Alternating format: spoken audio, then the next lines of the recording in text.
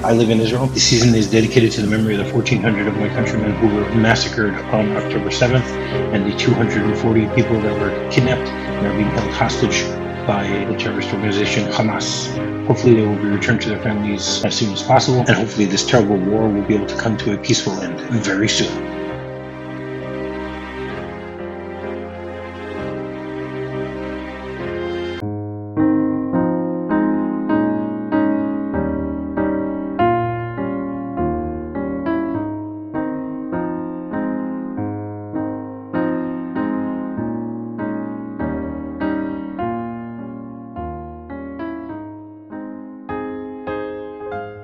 Hello, everyone, and welcome to minute 71 of season 6 of MovieRob Minute, the daily podcast where we take a Capra-esque journey through the 1946 classic It's a Wonderful Life, 1 minute at a time. I'm Rob, and joining me today, and hopefully all week, is Richard Dunham of the Ghibli Minute and the Akira Minute. Did I get that right? Hee-haw, howdy, Rob. Yeah, that's correct. Okay, all right. I'm glad I got that right. That's it's important. You don't want to piss off your guest within the first minute. No, You want to that's wait a little while. We had that debate. The first episode of Akira Minute, we had that debate. Are we going to say Akira like in the English pronunciation, or are we going to say Akira like in the Japanese? So we landed on Akira. What does it mean actually in Japanese? Akira is it's a name, right? So it's a proper name, Like Akira Kurosawa. Right. Exactly, like Akira. Yeah. So it's usually the character is usually means like bright. Is the way is kind of the, but it can be different, written with a lot of different characters. Okay, very cool.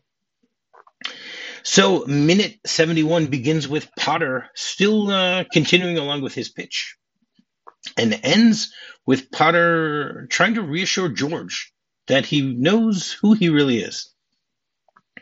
So we ended things on Friday with George being summoned to Potter's office, which he wasn't really sure why he's being brought there or whatever. I just still find it very strange that George just shows up at he throughout the entire movie he hates Potter. Yeah, why would he take that call? Why would he take a meeting? Yeah. It's like. So can you step back and kind of paint the context a little bit for me? So what's happening? I know that this is after some accountant visited Potter and said, "I'm going to be, someday I'm going to ask George Bailey for a job." But that's right. Was there some other event in George's life, or is this like? Well, not necessarily in George's life. Not really in George's life, but we saw that George last week was dealing with Martini's home.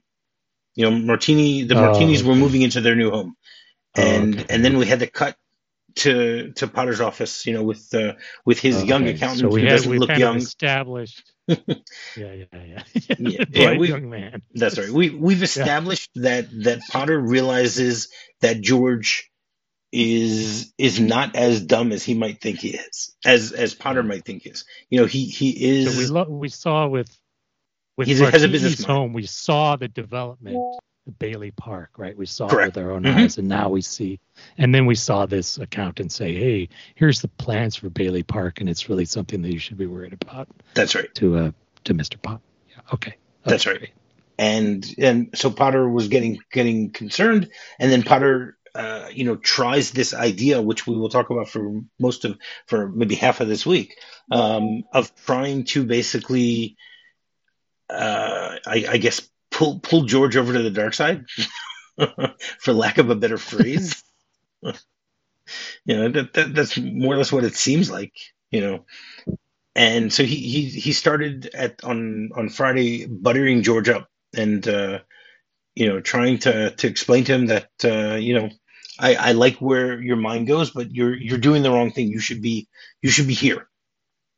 And he's smartest one in the crowd, mind you. Yeah, that's right. Exactly. It's one of my favorite lines. That's right. Yeah. I mean, Potter knows his psychology. There's no question about it.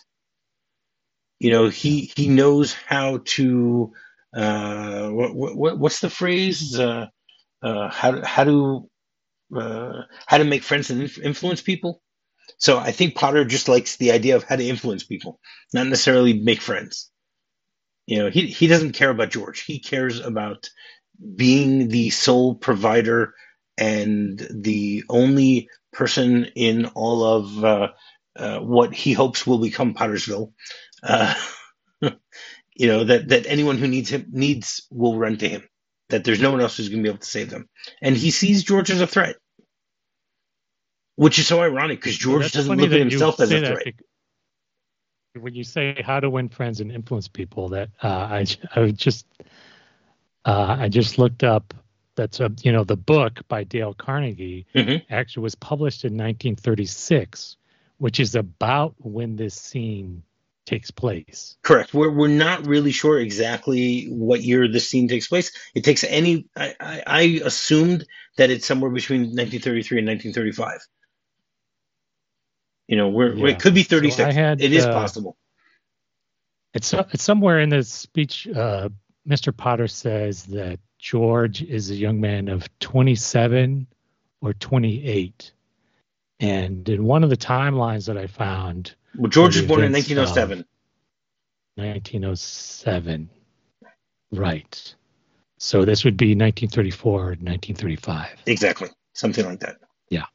Again, Exactly. it's a guessing game. That's one of the reasons why I love doing this. It's the idea of trying to give explanations for things that people just take for granted when you watch a movie like this.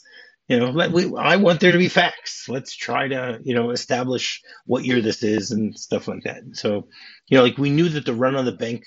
Well, let's put it this way: if you go back a little bit, so 1932 was when Harry came back and basically told George, "You're stuck here." So, Okay.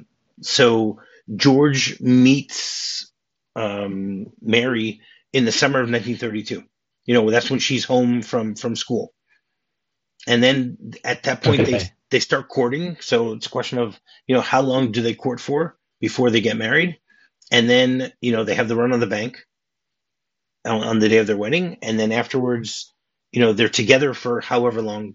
I mean, we'll deal with it later this week, specifically, Yeah.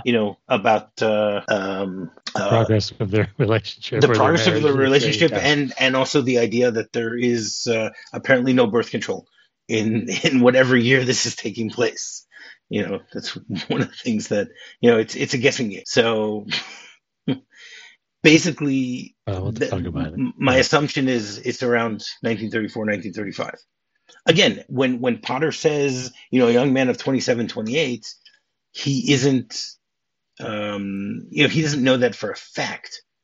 He would, because if he knew a fact, he would have said a young man of 27. So he's using a guessing game, but the fact that George doesn't correct him, like he corrected him about how much money he was making a week. So the assumption is that he's right. It's either 27 or 28. Who knows? Maybe this was George's birthday. Anything's possible. You almost think that Potter has a catalog of the birth certificates for everybody in the town. So the more information, the more he can use it to manipulate people or something like that. That's right. He has, but he didn't have that file open on his desk yet. Well, he didn't need to. He memorized it. Secretary. He's got it all memorized. He's the type of guy who would have an Excel sheet or a database on his computer. With all of this information. With his nemesis, right? That's right. We'd have every information about his chief enemy. Yeah. That's right. Someone who's going to one day take over, and get that fine young accountant to leave Potter and go work for George. He's going to be asking George Bailey for a job. I don't think George Bailey has money to pay anyone else because it is a family-run business where there's 4 family members that are working in the building alone, and that's it. Yeah, so it's the Uncle Billy, of course, and then the you have Cousin Tilly. The woman is Cousin Tilly. Yeah, and then you have Cousin Eustace. Cousin Eustace, okay. Right, but they never establish. how either of them are related. They're cousins, but Okay, they're cousins. does it mean We that don't know either? if they're Billy's kids or. My assumption is they're not Billy's kids. Yeah, I'm because the assuming it's probably assumption is that he's a maybe confirmed bachelor or something. yeah. My assumption is that they had like a sister who is the mother of Eustace and Tilly. I mean that's my guess, or Yeah, maybe they're even further distant relatives. yeah. I don't know.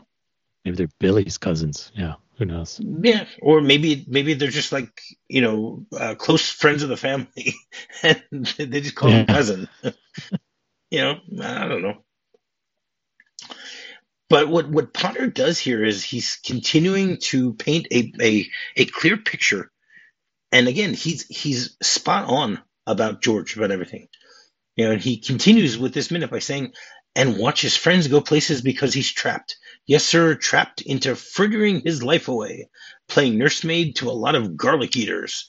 Do I paint a correct yeah. picture, or do I exaggerate?" So I love his intonation. Or do I exaggerate? He that's somehow great. like makes the whisper like the loudest part of his speech, which is amazing. Yeah, Yeah, I love I'm that. I'm very Love that surprised technique. that Lionel Barrymore, doesn't get more recognition for the role he takes plays here. You know, Yeah. I believe he is one of the best villains in movies. Even though Have you it's talked about questionable. like It's questionable if I believe that if he's really crippled. That's a separate issue. I think he's faking it. have you talked about like the acting dynasty, like the Barrymore acting dynasty? We've touched upon it, but we haven't gone into much detail about it. But if you would like to, you're more than welcome Yeah, to. so I guess he and his brother John Barrymore Mhm. were both sons, like their parents were both actors. Yeah. And Lionel, I believe, actually, he didn't want to go into acting. He went to Paris to study painting, but he wasn't successful as a painter. So he came back and took up the family trade, which was acting. Um, and I've seen You like think you think he his. made the right decision on that one? I think so. Yeah. I've seen a couple of his brother John Barrymore's a couple of his like leading roles. I think his maybe just it's my what I've run across, but he seems to be a little bit more easy to find his roles. Like he had, I haven't seen it yet, but he played Captain Ahab in an early version of Moby Dick, which wasn't even called Moby Dick. I think it was called The Whale. But in this version, like Captain Ahab was the good guy and he won. Like he actually defeated the whale. So that's always been on my list to watch. And then again, John Barrymore, he played Svengali was one that I've recently seen, which was a compelling performance, but it's very um, it's it's very kind of an anti-Semitic like stereotype. It's almost like the Alec Guinness in Oliver Twist Hmm. kind of level of thing. But yeah, it's something to see. But then I think John Barrymore's son, right, was also John Barrymore. I forget his middle name, but then Drew Barrymore was then the Granddaughter. granddaughter of so Lionel's grandniece, I guess. Hmm. Correct. And that's pretty much where where the family dynasty ends. Yes, yes, and the rain ended during the writer's strike. Yes. Yeah, Which he basically. tried to hire scabs for a talk show. Yeah, we'll Yeah, we'll see if her career recovers from that. right. His son was John Drew Barrymore. What a surprise, right? Okay. Yeah. And then he is the father of Drew Barrymore. But yeah, just I mean, you don't as one of the greatest villains of all time, right? In this movie, this and his portrayal of it. Yeah, for sure. And I mean, have you ever heard the word frittering before? Frittering, yeah, frittering away. You're frittering away your time, frittering away your resources. You're it's just That's right. wasting stuff on Hmm. like kind Correct. of bit by bit, wasting it on stuff that isn't gonna. Uh, it's just kind of like a nuance of not thinking about it, like wasting it without realizing that you're wasting it because Yeah. it's happening like a little bit of a time. Yeah. Hmm. Yeah, exactly. I mean, I saw a whole bunch of different interpretations of it, which they're basically all synonyms, but it's just really funny. It's either waste, misuse, misspent, spent unwisely, throw away, dissipate, make poor use of, overspend, spend like water, throw around like confetti, be prodigal with, be wastefully extravagant with, run through, get through, lose, blow, splurge. Um, what else?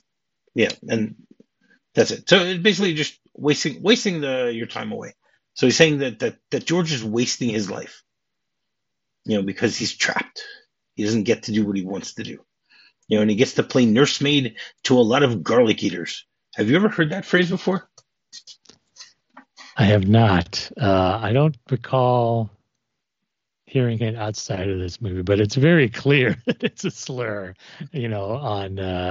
on Italian Americans, Okay, especially since we've just seen Martini, right? that's right. Uh, and That's I right. actually said there was like I found an article like on the NPR's website about the use of this phrase and kind of the irony of Frank Capra. He's from Sicily and he's making this quintessential American movie, and then all of the Christmas carols that have become staples because they have been sung by Italian American singers. So it's kind of Or Jewish this singers. article is yeah yes.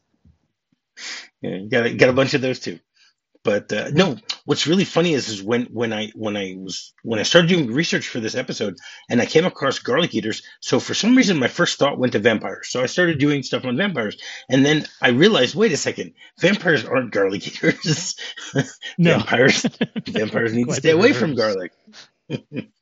So then I looked up what a garlic eater was, and it was the first time that I realized that it is a slur against Italians. You know, so but it was a very popular phrase that was used in the first half of the 20th century. So, at the time when this movie came out in 1946, people were familiar with it. I think that was what you would call, an Italian American at the time. Based Yeah. on the research that I did. Nowadays, if you were to call someone a garlic eater, they would probably have no idea what the hell you're talking about. Yeah. It's like, You'd be like, yeah, okay, you're I a like garlic eater, and you're delicious like, okay, food. well, I What's the do like problem? garlic on, in my salad, and I like garlic. Okay, fine, I'm a garlic eater. Yeah. So, yeah, but he is so sure of himself with the way that he's. I mean, just by saying, "Do I paint a correct picture or do I exaggerate?" Do I exaggerate? That's right. And then George looks at him and goes, "Now, what's your point, Mister Potter?" He goes, "My point. My point is, I want to Yeah, he hire kind of you." dodges the question. He's like, you just brought me here to insult me? Or do you have actually, something to actually kind of that's, worth my time to be here? That's Yeah. right. And he goes, "Hire It's me." And he goes, "Yeah, I want you to manage my affairs, run my properties. George, I'll start you out at $20,000 a year." So George is completely shocked about this. And how much do you think $20,000 from 1934 is worth in so I looked, 2023? I checked, I checked Okay. the Bureau of Labor Statistics website, which goes by month. So I split the difference between 1934 and 35 and said, okay, let's Okay. June 34, Okay. $20,000 in June 34. And then November 2023 was the latest month they had data for. Okay. And according to that website, it was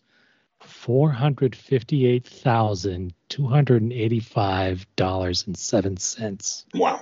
Okay. So I mean, I use on the internet. You can get the inflation calculator. Mm-hmm. So I used that, and my number is $20,000 higher than yours. So I mean, I got Oh, wow. 472,386. Again, it's a crap load of money. It doesn't matter. It's a lot. Yeah, It, you'd it be very doesn't. comfortable. That's Even, right. yeah, That's right. it'd be nice. He's basically offering Upper him middle half. class, even in today's America. That's right. He's offering him $500,000. I mean Yeah. that's pretty amazing.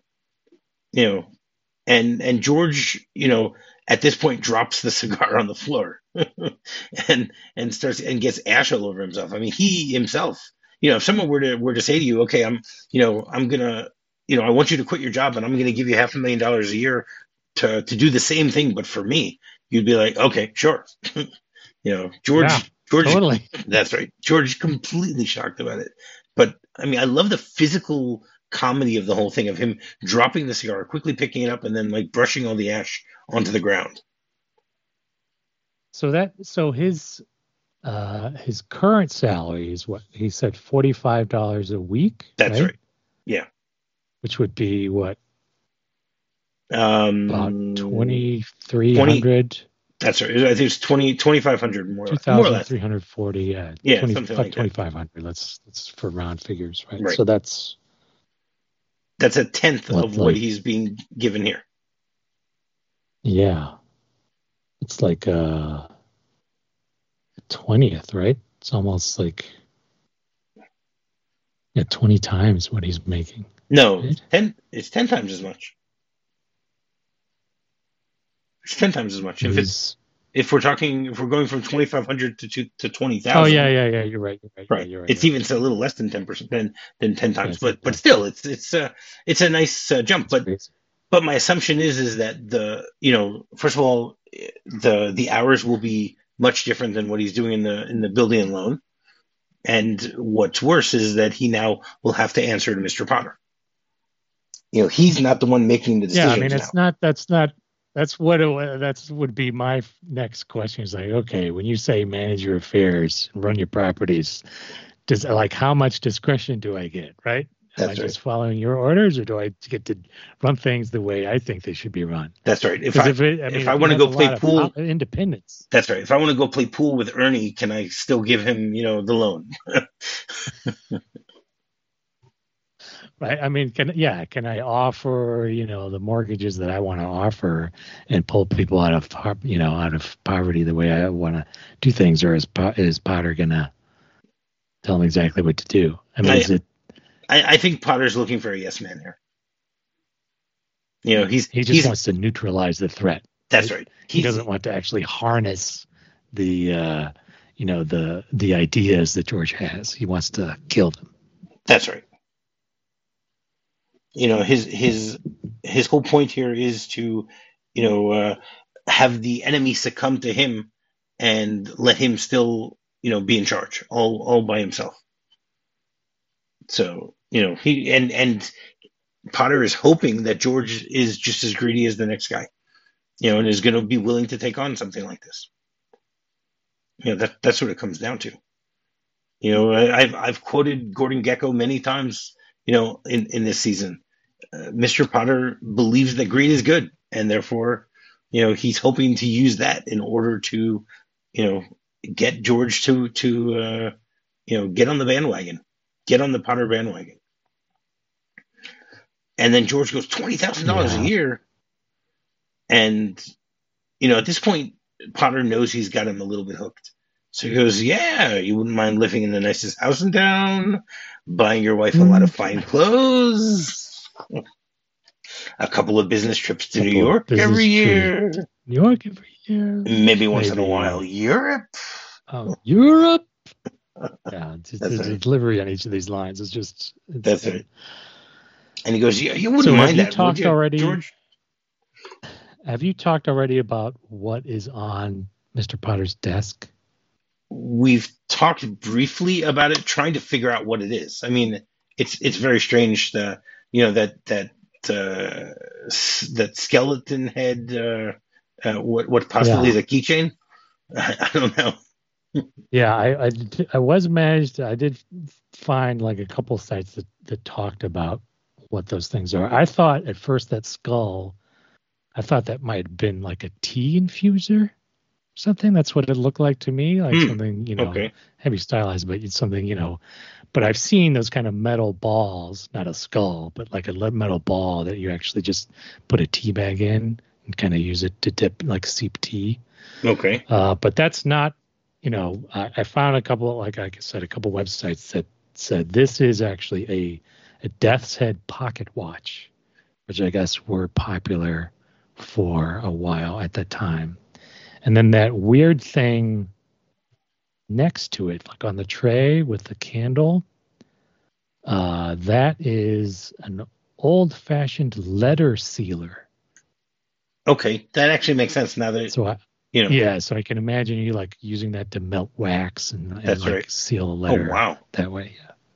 And the thing behind the The death skull, head, that one I that don't one, know. I believe that's the lighter that he used to light up the cigar. Oh, okay. To light George's car. Okay. Yeah, that's what I'm pretty sure it is. But wow, okay. I didn't think about the fact that I mean I definitely didn't know that was a letter opener or a letter The letter sealer, sealer. letter Yeah. sealer, excuse me. Yeah. And like I said, I was close by thinking that that's a keychain. Yeah.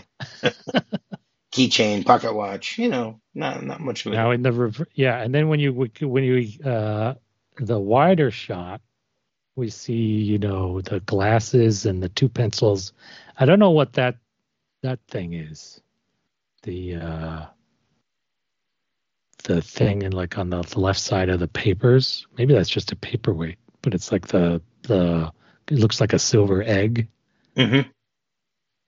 That one I don't know. And then there's like a kind of like a trumpet thing looking off to the side. I wasn't able to find out what that is, but my guess is that maybe it's like a magnifying glass, something that he uses to read It close could be. inspect documents. Maybe that was my best guess for that one. Oh wow! And on the left hand side, you see he's got like a stamp. Like for I guess Yeah, stamp or like yeah, their like stamp or like a blotter or approved something. approved by Potter. Potter approved. Yeah. Oh wow, that's great. Thank you very much for pointing that stuff out there. So I mean, once again, it goes back to the fact that Potter knows George. He knows what George likes, and he's trying to find a way to convince George that it's worth it for him to give up everything for these dreams. And I mean, it's ironic because throughout, we're right now 71 minutes into the movie, and throughout the movie, we see that George is constantly saying, "I want out of here! I want out of here! I want out of here!" And he's finally given a he's given a ticket to do so, and he's not sure what he wants to do. Yeah, at the cheap price of his own soul. That's right. That's right.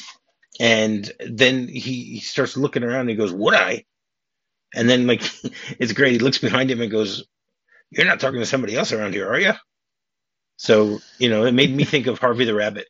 That Harvey's behind him somewhere in the room. Who knows? And he goes, this is me. You remember me, George Bailey? And he goes, "Yeah, George Bailey. That's the guy I'm talking to right now, George Bailey." But he's still in shock. He's not really he doesn't 100% realize what's going on here. He doesn't know why Potter is so enthralled by him, which says a lot about George himself, because George doesn't think that highly of himself and his abilities, and I think that's because everything that he has always done, he does without any effort. This is all natural to him. Yeah, he thinks his talents lie in engineering, right? That's right. And I guess even though he still hasn't studied engineering. Yeah, he has the only clue we have that he has any talent in that area was it seems like it was his suggestion to put the pool underneath the gymnasium floor. Correct. I don't know if he designed it or something, but whoever that school That was the principal. Principal, yeah, said like, "Oh, George, got to see you. It was such a great idea to put the pool on her. Saved That's us right. a building, right?" So that's the only clue that we have, besides the models that we see later, that Correct. he has any talent for engineering. Yeah. But yeah, this stuff, this bookkeeping, and just the everything running the savings and loan is just. I mean, something. Yeah, it's just It's something that Peter Bailey something he alluded doesn't to. really think about. In the scenes that he had with his father. His father has already noticed that George is perfect for this type of work. Yeah, you have a talent. He says you have a talent for this or something. That's like right. That, right. That's right. Because he was working for him for 3 years or whatever it is, and he already saw how George is doing it so fluidly. Yeah. That's what I call the Uncle Owen scene. It's like but that's just give me one more. George, James Stewart.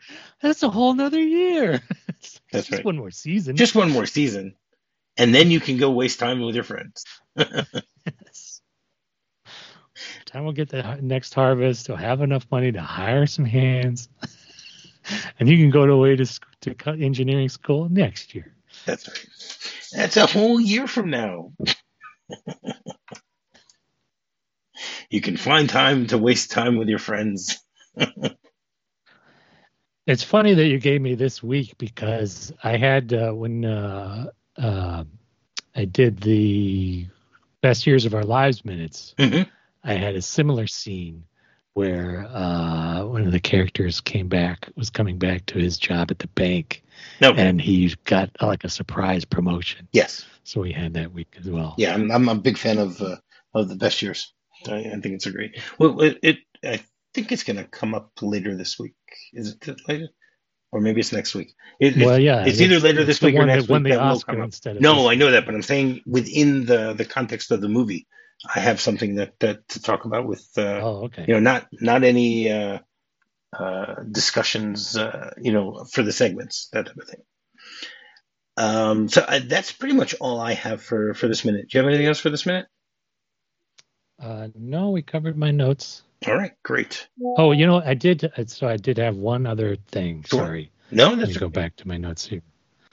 So I just had a question. And I did a little bit of research about, I was looking at everything else in the office, and I thought the light switch looked, looks like exactly the light switches we have today. And I was curious, like when did we settle on that design for the light switch? And I thought maybe the 30s I was expecting maybe a push button or some other style, but the toggle switch that we see here was actually patented in 1917. Oh, wow. So we've had the same style of light switch for a long time. Yeah, seriously. Wow. I never even thought about that. Wow. But yeah, no, I think that's my last note for the movie. I'm curious if we look throughout the rest of the movie, if we find those type of switches in other places, or is this something that only someone with the finance of Potter is able to handle? Oh yeah, maybe. Yeah. So I do have a note for another switch later in the week. Okay. All right. We'll highly anticipate it. Light switch week. Yes. Very good. All right, great. So every Monday we have a segment called Capra Monday, where my guests will give their top 5 Frank Capra movies. So Richard, why don't you start with your number 5 and work your way up? Number 5. So I looked at his biography, and I found a movie that I didn't realize that he had done, that I remember seeing. So my number 5 is Hemo the Magnificent. So I think late in his career, he did a bunch of kind of educational films for Bell Labs.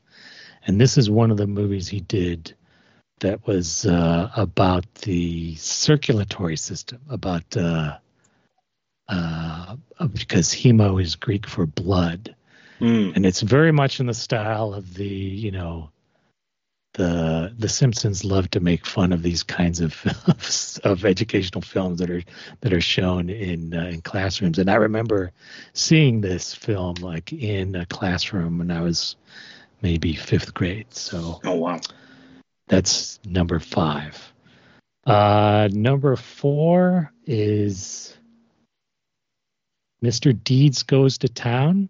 So it's kind of debating. I think it was kind of a toss-up between this and what is it? Meet John Doe. Mm-hmm. Kind of similar movies, but this one, but I mean, they both star it's Gary Cooper. But this one has a great courtroom scene, and I'm a sucker for a courtroom scene, and this is where people realize that Gary Cooper's character isn't as dumb as he looks. So that's a great scene. So that edged out Meet John Doe. And then number 3 is It Happened One Night, which I think not the first Oscar winner, but one of the earlier. No, it was Oscar like the winners. 7th or 8th year of the Oscars. Oh, okay, yeah. That was 1934, and the Oscars started in 27. So this, it's Wings, I think, was the first one. Mm-hmm. But so It Happened One Night. In this movie, a rich businessman hires a journalist to go retrieve his daughter, who's kind of run away in the South. And so they have a lot of adventures. He meets up with his daughter, and they have a lot of adventures coming back north, which happens to be the exact same plot of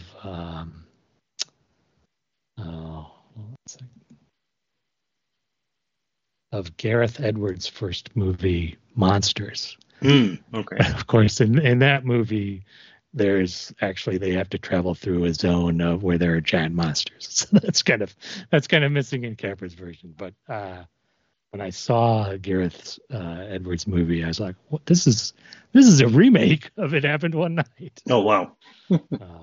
Yeah. Is that acknowledged as a remake or not really? I think it's my headcanon. Okay. In my headcanon, it's a remake. I don't think it's like officially, but it's pretty obvious to me. Number 2 is Lost Horizon, which is an amazing picture. I think people have already talked about it on this, some of the episodes I've already listened to on this on this season. I just remember, when that one woman crosses like the threshold when she wants to leave, and she crosses like the borderline and suddenly ages. Yeah. It's one of the most memorable scenes that I think about like all the time. And then number 1 is this picture, because it's one of the most, It's a Wonderful Life, because it's one of the best movies ever made, well worthy of the minute by minute treatment. So I commend you for taking it up with this podcast. Oh, well, I appreciate that. Thank you. I mean, I'm not doing it because you like it. I'm doing it because I like it. But it helps that you like it too. Yeah. So all right, great. I did look up in IMDb, and it does not mention It Happened One Night at all in anything dealing with monsters. So the only reference in Monsters, the only movie that Monsters references is Apocalypse Now. So yeah. So you see, we can add it in if you want. Yeah, we could edit that right now. Yeah, it's very simple to add the information to IMDb. So yeah, but in this one, it's a photojournalist instead of like a newspaper reporter. But it's yeah. Okay, but it's also basically 80 years same later. Basic plot is what it is. Yeah. Exactly.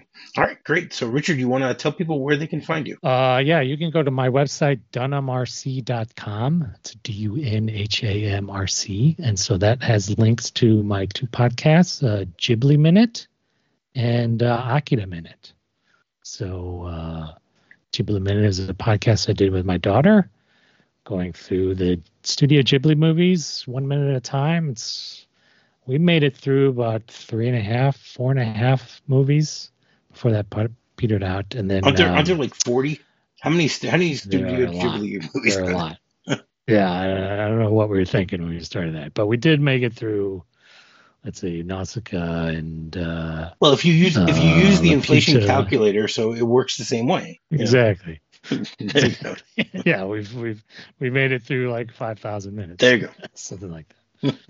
Yeah, and then Akita Minute is something I do with a friend of mine who I met through doing Ghibli Minute, but Jack Stovold, who lives in Fukuoka. So yeah, it's kind of the same thing, going through Japanese animation and going through like all the nuances of the Japanese.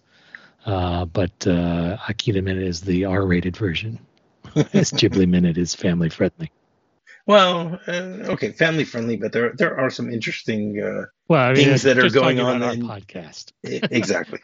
we keep our podcast. You're talking about the podcast. I'm sorry, I thought you were talking about the movies themselves. Yeah. All right, okay, great. And finding me is very simple. Just do a quick search for MovieRob Minute. You can find me on Facebook, you can find me on Twitter, and you can find me on my website, MovieRobMinute.com. So, until tomorrow, hot dog. Hot dog. We'll be waiting for you, baby. Hot dog. I love you truly, truly, dear. Life with its sorrow, life with its tears.